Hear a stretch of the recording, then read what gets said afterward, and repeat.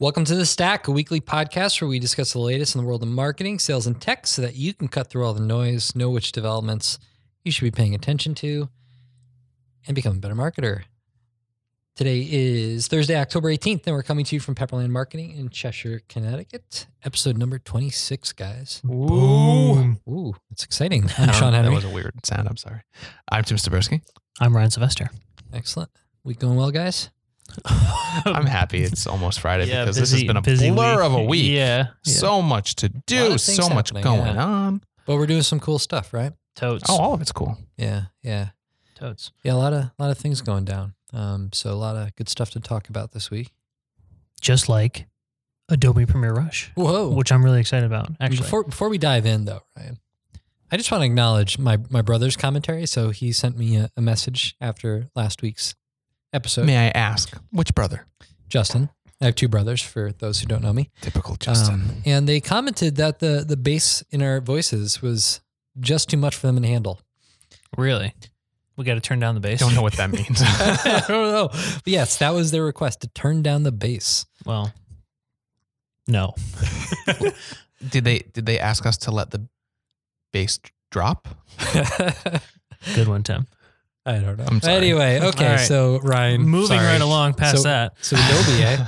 What is Adobe? So announced? Adobe Premiere Rush just released this really cool video editing production software that makes it really easy for people to produce these videos across like social media and stuff. So their little snippet says, go from shoot to showtime in record time.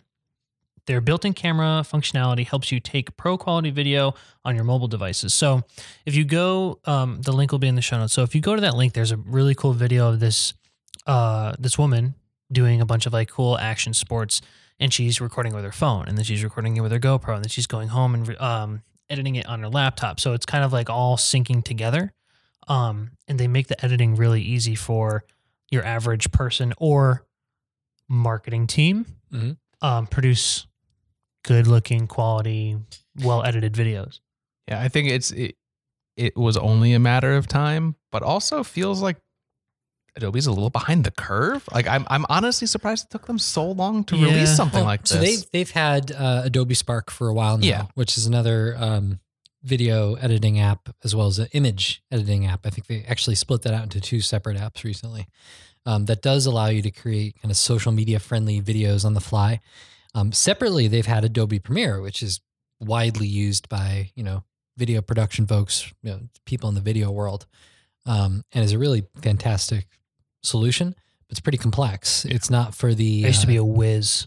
Yeah, it's not for like, the small. It's not for the small marketing team person. Like it's for a video pro. Yeah, for sure. So if you're, just normal content marketer, diving into learning Premiere may be a bit challenging. And what I like about this is it really kind of simplifies it, but it still gives you a little bit more flexibility in the types of video you could create than some of the other apps out there might, like Animoto, which we love. But, I use Animoto quite a bit, and sometimes I get a little frustrated that I don't have the full range of styling options that I would like. This feels like there's just a little bit more flexibility. Like a happy medium. Yeah. I read a rumor that this is actually Adobe trying to rebuild Premiere from the ground up. And by releasing it as a separate app, they're kind of gradually. I could see that. Yeah. So it should get better with time. What's that called? Not lean innovation. Where like minimal viable product. Oh, sure. Yeah. Yeah. You kind of release a So little bit. we were kind of talking about this on our way over to the coffee shop today, and you had said that, it's not available. Like you'd have to buy it extra.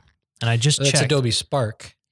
Yeah. But I just checked, and like we have all apps and we can download it. Oh yeah. So to get access to this, you have to be you have to subscribe to the Creative Cloud. So if you are a creative crowd, like you're subscribing for Photoshop or Illustrator, you'll have access to this. Their other app, though, Adobe Spark, there's a free version that I don't think you need to have a. You don't have to have a Creative Cloud to access the free version. But for that, they have a separate subscription that allows you to get into more advanced tools. And if you're buying it standalone, it's $10 a month. Yeah. So a really cool and easy tool for people that don't, want to spend their time learning Premiere. Yeah, and hopefully it encourages more people to take advantage of video. It doesn't need to be this big scary thing. So yeah, that is pretty cool. Yeah, Tim. I'm sorry. They've been pushing me to do it. Tim's afraid of the camera. I haven't had the time. But that's my excuse. A good podcaster, that is a bad excuse. Yeah. I know, but it's the truth. Don't be like Tim. Don't be like Tim. So another thing that caught my eye was this article by Rand Fishkin. Which I'm supposed to talk about. Too bad. 2018 search market share, myths versus realities of Google, Bing, Amazon, Facebook, DuckDuckGo, and more. And he published this on the SparkToro blog, right? Yep. Excellent. Cool. So he starts off by saying, for many years there have been pervasive myths about where Americans search on the web, whether search is dying, whether Amazon or Facebook or Bing is taking Google's market share, and plenty more. So it dives into the three main myths. I have some takeaways. Let's hear them. Tim does as well. Go ahead, Tim. I'll let you go. I don't know. Just the one really interesting article.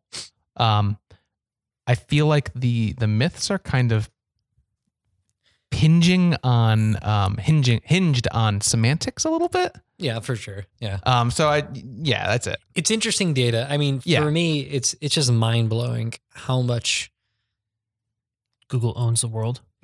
Yeah. And I mean, I know this is debatable, but I would say rightfully so. I mean, their solutions are just infinitely better than their competitors. Absolutely. And at this point, it will be pretty hard for that to change, but who knows? But mind blowing how much search activity actually happens on Google.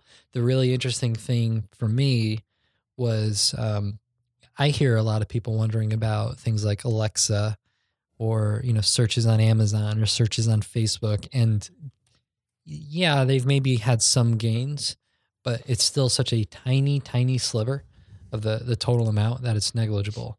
So, if you're spending 50% of your time, money, and effort on trying to improve your ranking visibility for, I don't know, any one of those non-Google products, you really need to think about shifting things up a little bit. On the other hand, because that's such a negligible part, there might be much easier to compete because not everybody's going after it. So who knows? But interesting to see how small of a percentage some of these newer search opportunities actually have. I'm trying to go to the chart and see who's actually there. It kind of puts everything into perspective, though, like in how long Google has owned that space. Yeah, and like nothing's really changed. Google's gained ground. They haven't lost any. Well, yeah. We'll get into numbers in a second, but what I think that speaks to is the fact that Google's constantly making changes. They're constantly making assumptions and doing tests about what their users want, and they're putting those in place, and it's paying off. Yeah. Yeah. This is an interesting section. So Rand says most of the change in landscape between 2015 to 2018 happened because of Google itself. The search giant wrapped more map searches into its Google.com web search interface, put YouTube videos more front and center in the web search results, and increased the percentage of queries that showed Google images in the web SERPs too. These changes show clearly in the graph as Google standard web search gains prominence. I mean, that's something we've definitely observed. Mm-hmm. Every time we're doing keyword research or just analyzing the search results, we're seeing more and more video, more images, more kind of, they're making that the central destination to find information. Yeah.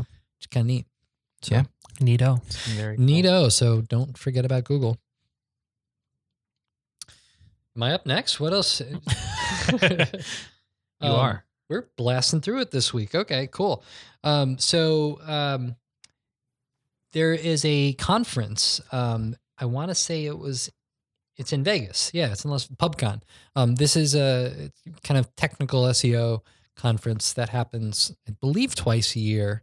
Have you ever been? No, and I really want to. And I came very close to actually going this year for the first time. Didn't someone at Inbound mention it to you, I think? Yeah, we met up with another agency at Inbound, and he's speaking at it. So, that's right. Oh, yeah. But it always generates some SEO news, which is kind of neat.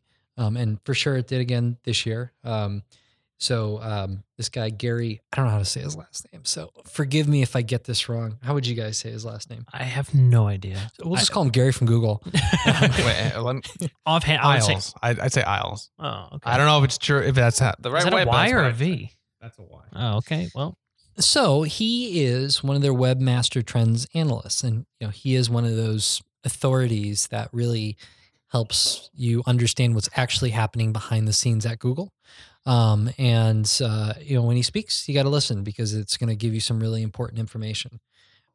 So I believe I wasn't there, but I believe the session was sort of informal, kind of question and answer. And the picture in this article on a search engine journal actually shows him sitting down on the stage. So pretty informal.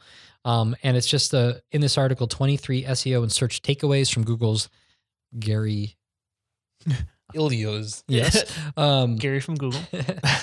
Great roundup of the current state of ranking factors, anything from site structure or internal linking to canonical tags. So a lot of reminders that some of these things do indeed matter and that you shouldn't be neglecting them for one reason or another. But there were some really interesting things towards the end of the article. They did a rapid fire session where they just asked some questions. So subdomain versus subfolder. He says, Google doesn't care. And that is a very hotly debated topic in the SEO world. So there's a lot of thinking and a lot of evidence that suggests if you have a blog, let's say hosted at blog.yourdomain.com, and you migrate that over to a subdirectory on your site, so yourdomain.com/blog, that content is likely going to start to perform much better in search results. And the thinking is that Google treats subdomains as pretty much a separate website, a separate entity on your site. And the link signals coming from other websites pointing to your domain, they kind of don't trickle down that direction. So they don't go from right to left, but it does go from left to right. So any content on the subdirectory benefits more from the authority of the main domain than any content that lives on a subdomain. That's a mouthful. But you see this pretty often where a company might launch a blog or a new content marketing effort sort of as an experiment, and they put it on a subdomain, and then there's a big debate. Well, that content is ranking, it's doing pretty well. Should we migrate that over to the subdirectory? Would we lose any ground? Would we gain visibility? And the pretty much overwhelming evidence seems to suggest that yes, it would. But here is Gary at Google saying, Google don't care. And, Google don't care. Yeah. And others at Google, John Mueller. Yeah. Has also recently made that statement. And that's triggered some pretty heated debate on Twitter. And the debate will continue to rage on. So just interesting to hear him say that and take that stance that Google doesn't care. I'm kind of in between, personally. I think it's something you need to test and be careful with. But the other thing that they mentioned here was hamburger menus. So a lot of websites this always now makes me laugh. I'm sorry. As more people are searching the web on mobile devices, Google's paying more attention to your mobile experience, and they've recently switched over to mobile-first indexing, which means Google is looking at your website and deciding whether or not they should index your content based off the mobile experience first. Okay, whereas in the past it would be the desktop experience.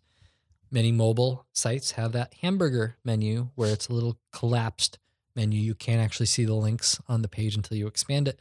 He's saying those are totally cool. Don't worry about it. I would still be careful. Make sure that there's easily crawlable links on your website. And another really interesting thing, another hotly debated thing is under the section fold out content. That would be that content that's hidden behind those collapsible like accordions. an accordion. Yeah. Yeah. And he again is saying, hey, that's totally fine. And they're giving that full weight in rankings. So my question here is, because in the past there have been clear signals that kind of content, the menus and whatnot, has been, penalized. Mm-hmm. So maybe it's just a matter of the algorithm getting better. I think that's it. Yeah, I think they've invested in their technology, made it easier to see what's hidden behind the curtain, right? But they also recognize that sometimes that's better for mobile users. So why should they penalize a website for doing that? So I kind of believe them that that's their intent, that that's where they're going. There has been some recent testing by others that has shown otherwise. But, by them repeating this now multiple times, I think we have to believe it and say if it's not 100% true now, it probably will be. It will be. Months. Yeah. No. So totally fine. Separately, not in this article, and I read this on Twitter. I guess he said that they do value information that's hidden behind accordions higher up on the page, more so than stuff that might be lower on the page. So maybe it's cool that you're hiding that content behind these collapsible accordions, but if something's really important and you want that to influence how your content is ranking, it may be in your best interest to raise that up on the page a little bit, which is just good for your users anyway. It's important. You want people to quickly, it's that above the fold concept, right? So. If I landed on a page because I wanted to know a specific piece of information, don't hide that information from me. I'm going to get mad. Yeah. Yeah. How would you guys find out if that information is important? Little pop quiz. Well, one, you could speak to some real customers. Ooh. Oh, you say? Oh, okay. I thought you were talking about like. Well, there's a couple of ways you can find out. You're looking at this and you say, "Well, how do I know what information on my page is the most important?" You could talk to my users, my customers. You could use a tool like Hotjar. Bingo! There you go. Good job, Tim. You could also look at things like bounce rate and so bounce rate could be analytics. A good indicator that you're not laying out your information in an optimal way, right? Or you don't have to humor me, guys. Or you could it's a good thought. Real customers and see what may have frustrated them when they were on your website. 100%. I think all of the above. So yeah. So I got it. Do I get a cookie? I think so. I don't have any, but I don't like cookies. You're welcome to one. Do you guys like the what is it? That macadamia nut cookies? Oh, the Pepperidge Farm ones? Yeah. Chocolate macadamia nut for the win. No. I hated them when I was a kid. Yeah. Fat Tim is coming out. They're pretty good. They're pretty good. Anything else? So, and we'll go through this quick. So just something that caught my eye in the last week was this article over on Nieman Lab that was written by Laura Hazard Owen, titled, "Did Facebook's faulty data push news publishers to make terrible decisions on video?" And it seems to be that the answer is yes, but publishers definitely have their own share in the blame. Just quickly summarizing what this is talking about is a few years ago, during their annual conference, Facebook made a big push about the fact that video was going to take over text, based off of what they were seeing on how people interacted with the social media platform with Facebook. They were more or less predicting the death of text and encouraging publishers to double, triple, quadruple down on publishing video content. What's kind of coming out now is that, the metrics that they were sharing to those publishers weren't exactly accurate, or they weren't exactly truthful. There's questions over whether or not it was purposefully withheld, but they were inflated in some cases by 60 to 80%. So ultimately, faulty data led to publishers completely revamping their publishing strategies, and really changed the way that a lot of news sites, a lot of magazines, but predominantly news sites produce information or content for their viewers. And, this article is more or less saying that Facebook's at fault here, but and I think Sean agrees with me here, my take is publishers definitely share some blame, because why would you just listen to Facebook blindly? That video is for sure 100% what you should be doing.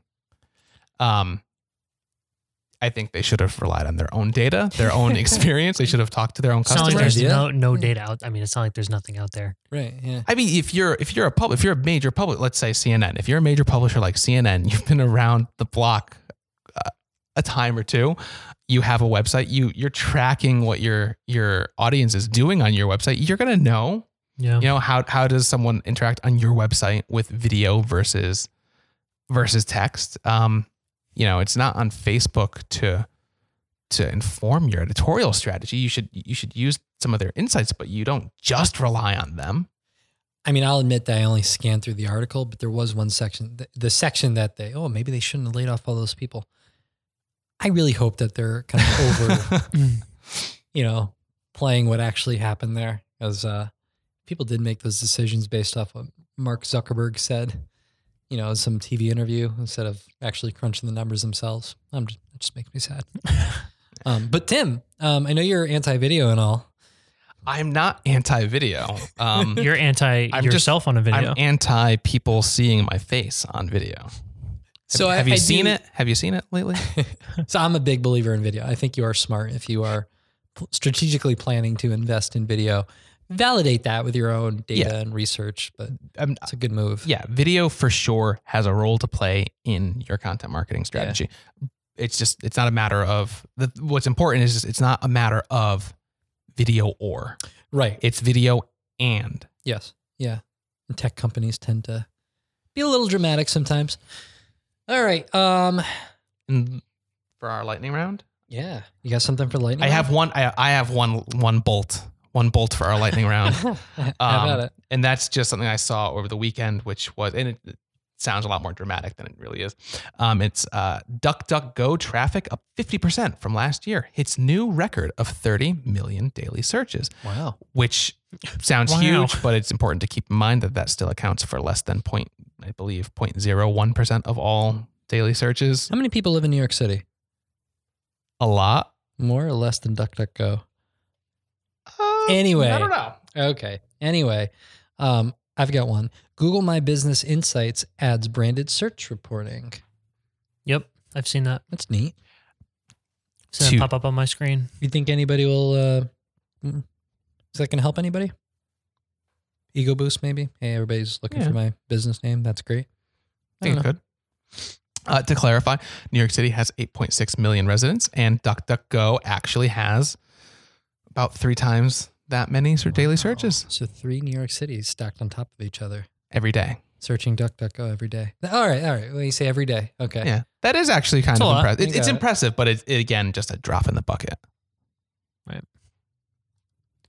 That's about it. Nothing really all that exciting this week, eh? One thing I will point out, I don't know the headline, but we'll dig it up and put it in the notes. We complained about Facebook's new video app, video hardware, 2 weeks ago or 3 weeks ago. Premiere. Yeah. Premieres. Facebook. Is that what it's called? Facebook Premiere. No, that's their video feature. What's the new video conversation? Oh, the Portal? Portal. Oh, yeah. Sorry. Yeah. So Portal sucks. Well, so, it says it's pretty cool from a technology standpoint. I think it is. It allows you to have more FaceTime style conversations in the home. But of course, Facebook's been receiving quite a bit of scrutiny lately because of privacy concerns, blah, blah, blah, blah, blah. So they had initially told at least this one journalist that they would not be using the conversations that you're having with it for advertising purposes. Was that a lie? Yeah. Or it was something that they maybe, they're claiming that they kind of misrepresented, but they've since reached out to say, yeah, we are actually going to use that information to inform advertising. Ooh. But I don't know how much if you guys money do you have to realize make? I feel like this is one of those things that should be obvious to people, but it might not be. Tim, you use Facebook Messenger a lot, don't you? I do. And Facebook Messenger definitely contributes to their advertising. Like what you send to your friends, the conversations you have will inform the ads you see on Facebook and possibly across the net. Yep. So keep that in mind. I don't like it. All right. Well, if you thought this was helpful, let us know. I want to hear your thoughts and feedback. So email us, tweet us, snap, Ryan or Tim. Is that how you say it? You can snap at Tender Kropas. And I will take issue with Tim's. And I will for sure respond with some weird filter over my face. Yeah, let us know. We want to hear from you. And please leave us a review on iTunes or wherever you're listening, and tune in next week. Leave us a review on the back of a park bench. Please do. Oh God. See you guys.